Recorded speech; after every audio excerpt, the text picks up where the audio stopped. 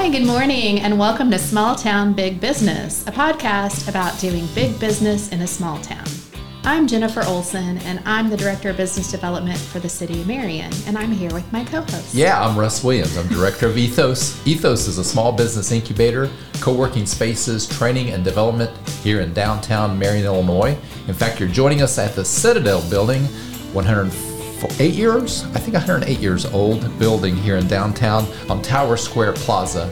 And I want to thank you for joining us for Small Town Big Business, and also thank our sponsors for sponsoring us. And that includes Arcadia Wealth Group, Black Diamond Harley Davidson and RV, the Watermark Auto Group Foundation, Fowler Heating and Cooling, Swinford Media Group, and also our producers at Union Street Arts. Awesome.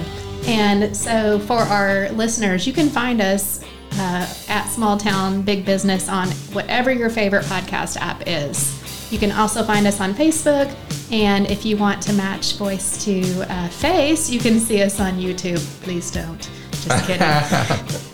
And if you're new to our podcast, we interview successful business people that have made great businesses in small towns across the United States, especially here in Marion, Illinois.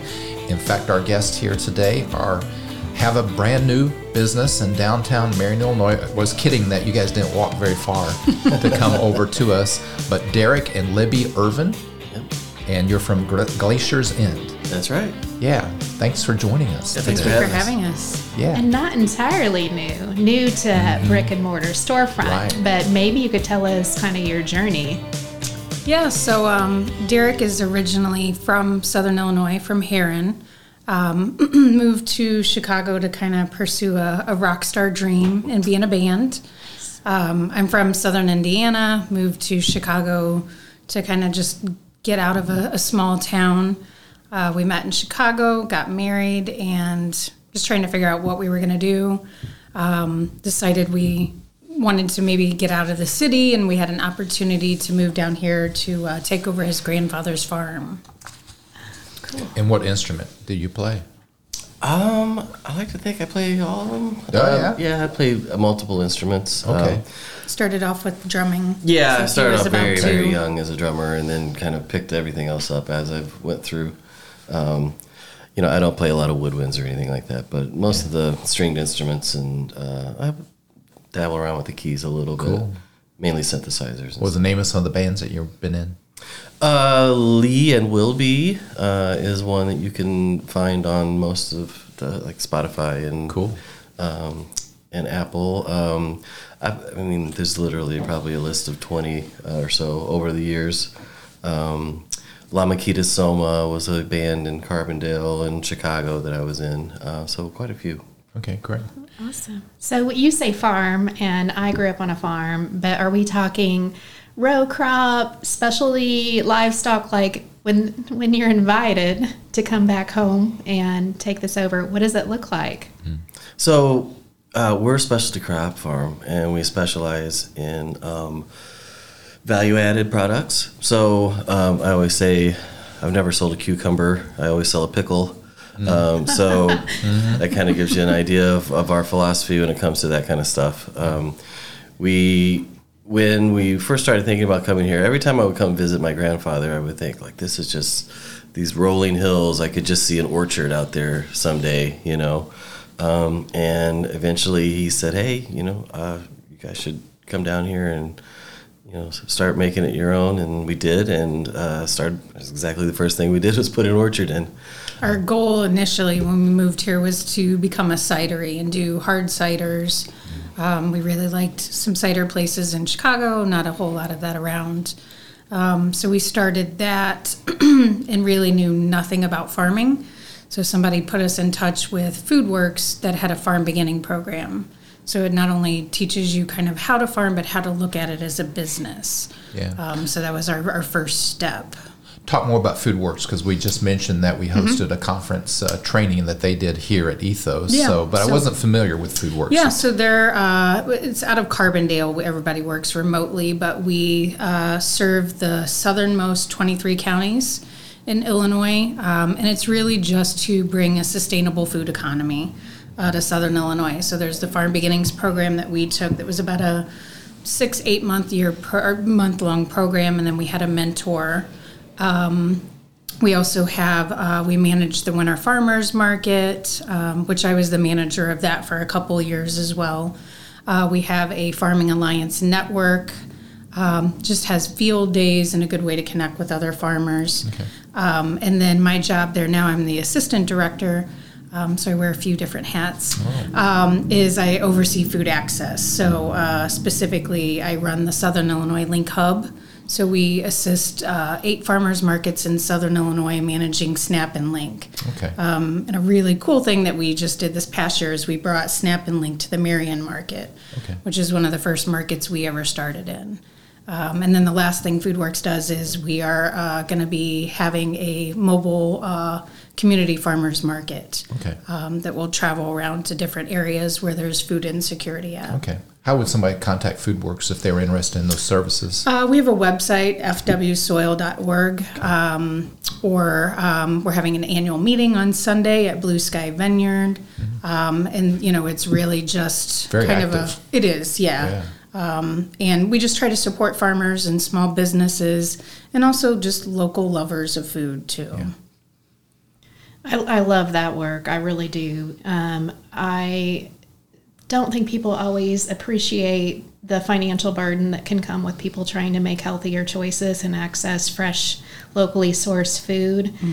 The other thing that I don't think people always appreciate is that, things like transportation can really layer on another barrier to getting that food. Somebody had commented on some sidewalks that the city put on down by the Boynton Street Community Center. And, you have to remind people that area is somewhat of a food desert. And many people in that area, they rely on primarily convenience store for sourcing things. And then if we can open the door to farmers market, that does go a long way. Yeah, so just implementing SNAP and Link at markets, makes food so much more accessible. It brings in revenue to the market, to the farmers, to the vendors. It's also just a benefit to the community. And with the mobile market, that's one thing that we're looking at. Like you said, access to transportation. So if people can't come to markets, our thought is we're going to take the markets to them, traveling around to different areas. Yeah. What year did you take over the farm? 2017. Yeah, We moved here at the beginning Okay. of 2017, and we took the Farm Beginnings program. And then we did our first market, the Carbondale Winter Market, in 2018. Okay. And the farm's just outside Johnson City, Illinois. We're in Johnson City, kind of between Johnson Okay. City and Pittsburgh. Right. Kind of just outside of Marion. Right. I think our neighbor Is the name of the farm Glaciers End is. also? Okay, awesome. How'd you come up with that name? I'm a kind of an amateur geology buff, rock hound, and I've always been fascinated with the idea that the glacier ended here in southern Illinois. The Illinois glacier did. And so that created the interesting geology that we have. It created a lot of the interesting diversity in the plant life that we have, because that was kind of like the last bastion of the plant life north for a long time.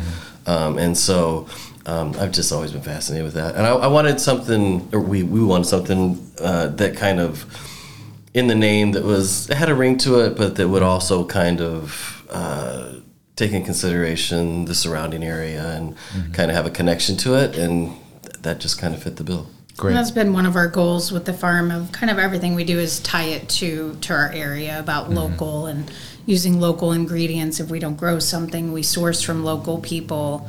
So that's been one of our goals with the farm.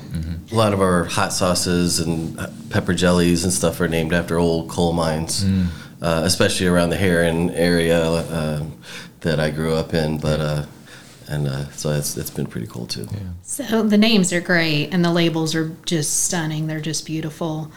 I do want to step back to cottage food, because honestly, your cucumber to pickle is like so relatable and so simple and literally the best explanation. Two things that I hear in the buzzwords and that we see in different grant opportunities that come in different publications, we hear value added and we hear cottage foods.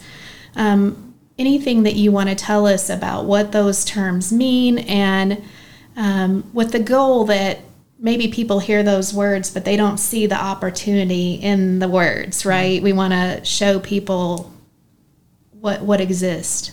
That was one of our first field days with FoodWorks, was on cottage food. When we took our Farm Beginnings class, we thought, we're going to go into markets and have produce and cucumbers and all this great things, and grow all these things that are not down here, unique vegetables. Well, we found out they're not down here for a reason. But at that time, markets were very saturated with produce and vegetable vendors, and we were kind of told you might not get in. So then we took this cottage food class, and it was like, oh, we can process things, turn it into something else, and it has a longer shelf life. So that was very appealing to us. We were very fortunate in that right around that same time, the cottage food law changed due to the work of the Stewardship Alliance out of Springfield. And it really revolutionized everything. It went from I remember the first time I read the law. I was reading the old law. I didn't realize at the time that it had changed about a month prior to that, and there was about 4 or 5 things that you could make. You could make apple butter and jelly, and that was pretty much it. I mean, and so I was pretty discouraged starting the business. I thought, wow, this would be great if there was more to it. And sure enough, I found out very shortly that the law had changed. And then it shifted to more of, there was about 4 or 5 things you couldn't make. And then there were parameters of which you could work in. And that really changed everything. I think people, think of cottage food as possibly, just, something so, a retiree could, or your grandmother could make a few extra dollars and sell her pickles at the market, but it's really become a business incubator. I think they're starting to see that since the changing of the law and the opening up of the rules a little bit, there are businesses popping up everywhere, and which I personally think is great for these small rural areas and places that have had extraction economies over the years, for years and years and years, that moved away, and there's these vacant downtowns and stuff. I think agriculture and finding unique ideas to kind of have an identity for these small towns and stuff like that, and their surrounding areas could be a big boost to their economies and just bring people back and kind of make them flourish again. Yeah. So are we going back to maybe the 30s or 40s? Because I was also raised on a farm, and I remember my grandparents and my parents having backyard gardens, and grandma and my mom doing a lot of pickling. Mm-hmm. But when the coal mines would be closed in the summertime because there wasn't a high demand for coal in people's homes, then a lot of those folks opened markets and sold by the roadside, which is what my grandfather did. Mm-hmm. Between Thompsonville and West Frankfort. So are we going back to something like that where there may be a lot less backyard gardens, but specialties? Well, I think people are still doing the backyard gardens, and I think the pandemic really reinforced people. I can grow my own things. I can rely on myself. I don't have to worry about these chain supply issues. So we've seen a big kind of boom since then as well. We got very involved with the Stewardship Alliance after our first cottage food class and just really learning it. And, they help small farms and small businesses. So much so when this new round came up for revisions, Derek was one of the key people helping write the revisions and to pass it on. So now we can ship within the state. We can do fairs and festivals. I presented in front of the Senate virtually of the importance of this from the market manager side, from a farmer side, from looking at food access side. So we've gotten very involved with it. So much so that we actually have people kind of calling or emailing us almost daily with cottage food questions. But let's talk about your products in your store, but then I also want to talk about how the store got started, why you made that decision to have a storefront. So I've walked into your store and Christmas shopping and was amazed at the flavors and the varieties of. So talk a little bit more about those products and what varieties you have. So we try to grow as much as we can, and everything we grow, we make from that. We've kind of found we're getting to the point we can't grow everything, or we have to source outside, so we try supporting other local farms. We do a lot of, one of our main things we do is elderberry. So we do elderberry syrup and an elderberry drinking vinegar. Some of the things we do is kind of talking about looking at the past. We try to see what some things were done then, because people will see our stuff and they're like, I remember picking honeysuckle with my grandma or making elderberry jelly. So kind of bringing back some of these things from the past. Yeah, we use a lot of ingredients that just are just on the farm by themselves, that don't take a lot of nurturing. The value-added side of the business takes up a lot of time, and it's just the two of us. So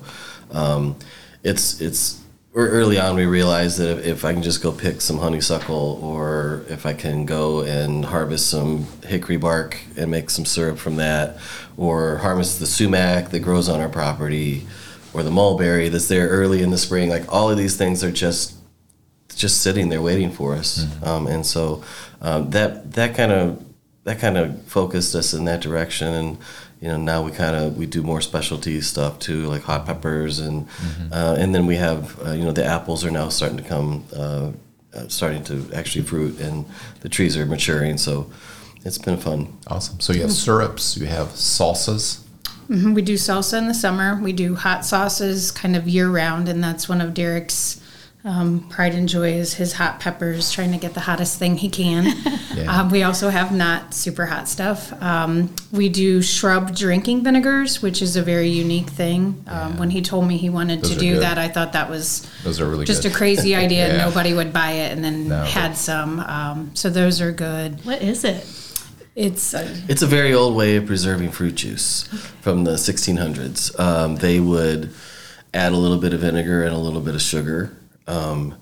And it sounds weird. It sounds like, oh man. I always tell people, I was like, if it wasn't for samples, I don't think I would have ever sold one of them.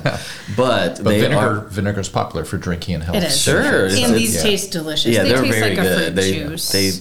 They taste much better than you would think. And, they're actually quite delicious. And we try to make all of our products where they can be used in multiple ways. So the vinegars, you can put them in water, you can put them with cocktails, you can cook with them. They make good salad dressings. So everything kind of has multiple ways to be used. I do see a curve and a return to putting more natural things in our body and avoiding some of the preservatives and things that have come along. I look at my granny who had 10 kids and probably never weighed over 150 in her life. She was baking bread, she was gardening, but more importantly, everything that went into her body pretty much was what we would now call clean eating for buzzwords. Opposed to processed foods. Yeah. Mm-hmm. Yeah. I mean, I think a lot of people are starting to realize how much of an effect that our microbiome in our digestive system has on our whole body. And when you put a bunch of preservatives into that, you're just destroying it. And people do that all the time now, and our ancestors didn't do that, and they didn't have the problems that we're having now. Good. So, opportunity with the storefront. Did you think that this is where you were going to go? This is the direction, or did the opportunity come first? So we've been doing farmers markets. We heard somebody say when they first came in over the holidays, like, wow, you guys are new. No, we've been around for like 5 years. Yeah. But we've been doing farmers markets and events and things. About a year and a half ago, we started to see the need. We needed a commercial kitchen. We needed to kind of start expanding. We were going to build something on our farm and realized it's going to be a lot of money. And even if we build it, it's kind of like Field of Dreams. Will they come? We're in the middle of kind of nowhere. So we knew we wanted to be in Marion, kind of looked around and just didn't see anything. And then just on a random Saturday, someone told us about this, and it had just come back open. It was probably six or 8 months before we were ready, but just with everything going on around here with the revitalization and downtown, we knew it was just, we could not pass it up. Yeah. And it had hardwood floors and exposed brick. Yeah. We both looked at it and was like, this is our place. So historical building. I don't know how old it is. Do you guys? 1918. Wow. Mm-hmm. Yeah. So we don't know all the information and history of it yet, but that's one thing we're very interested in learning. So. Yeah. That's awesome. So are your customers different from what you see in the farmer's market, or is there overlap with new opportunity? What does that look like? At this point, it seems like there's a mix of both. We don't get very many walk-ins at this point because we just started, and I think we still have to get our sign up and stuff. Mm-hmm. But a lot of the people were people who have.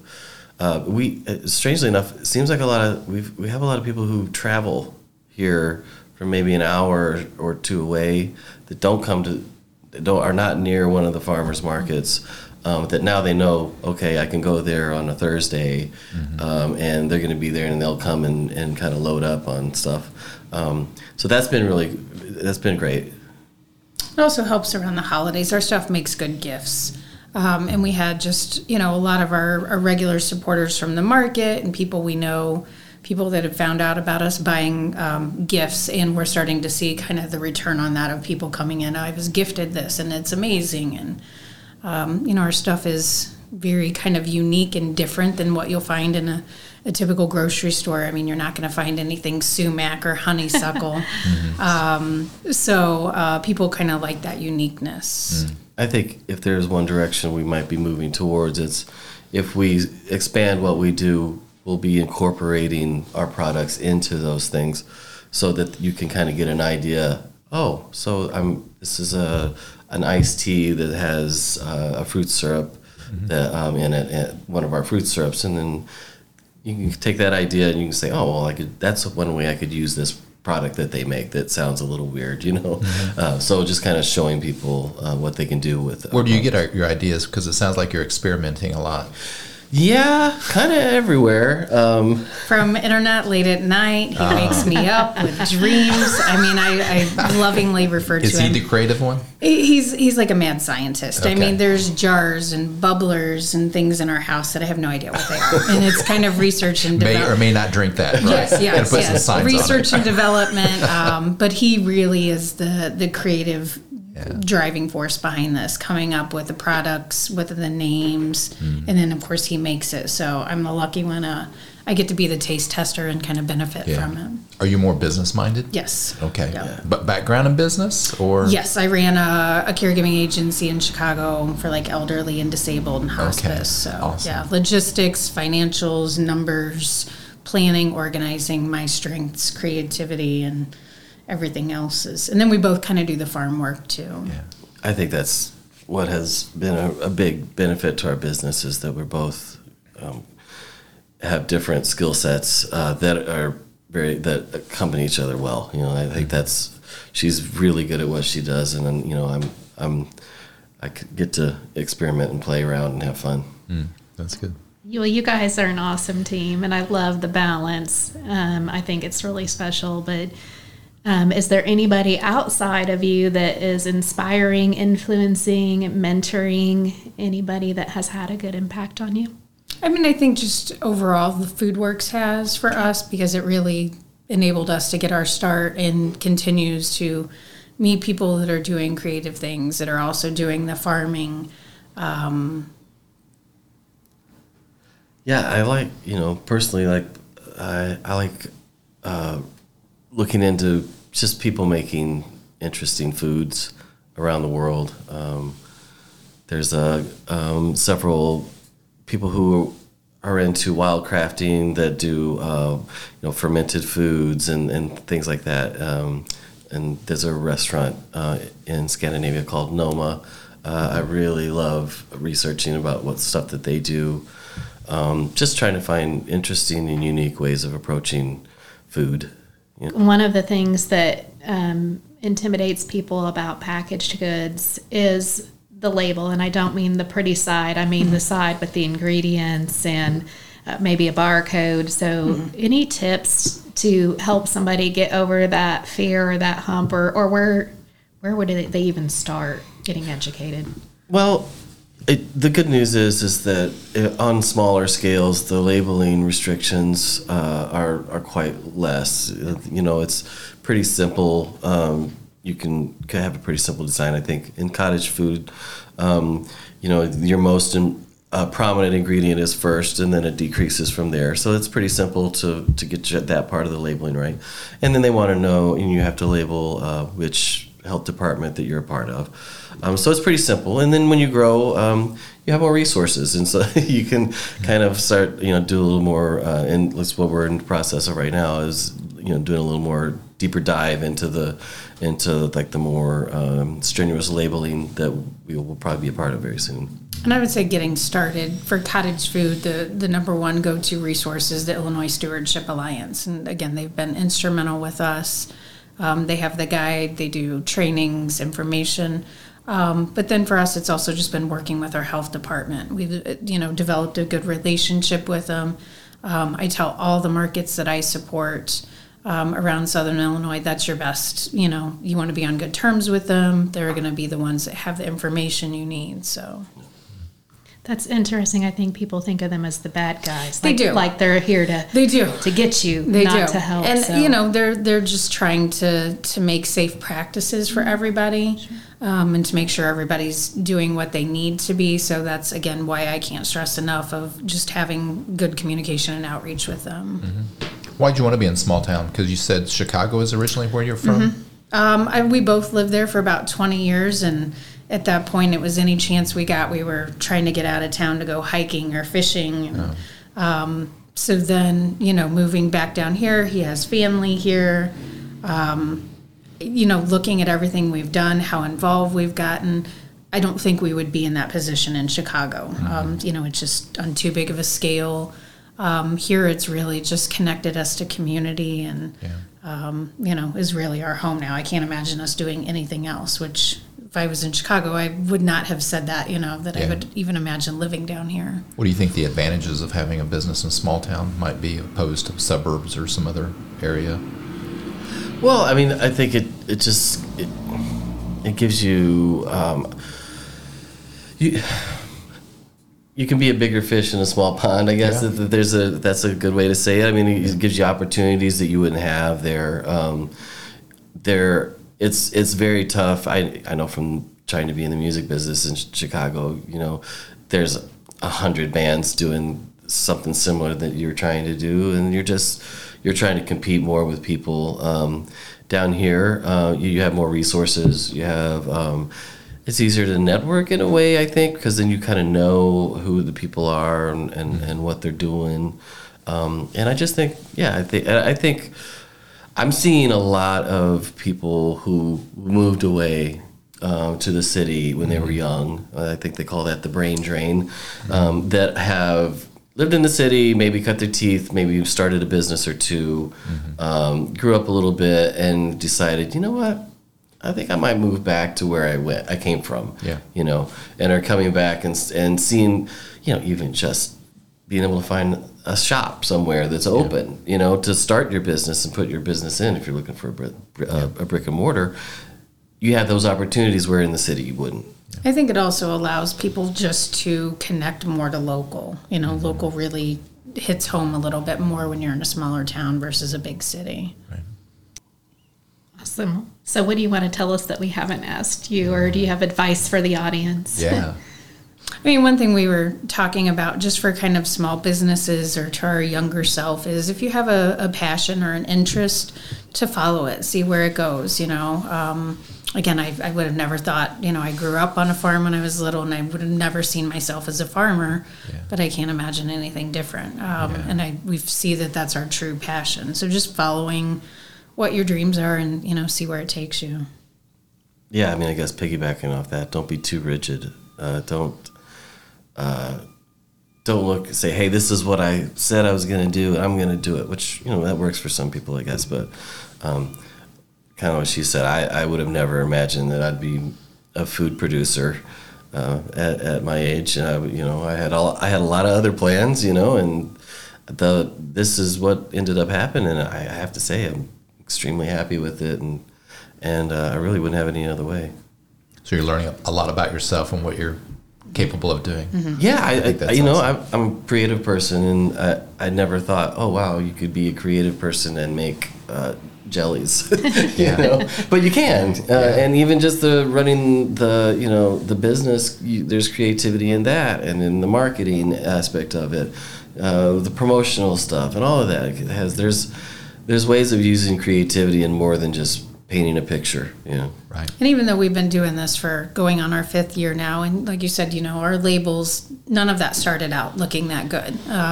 You know, our marketing didn't start out looking that good. So I think just education, continuous education has been helpful. FoodWorks does it. I know you guys do it here. Mm-hmm. You know, the different classes and education things.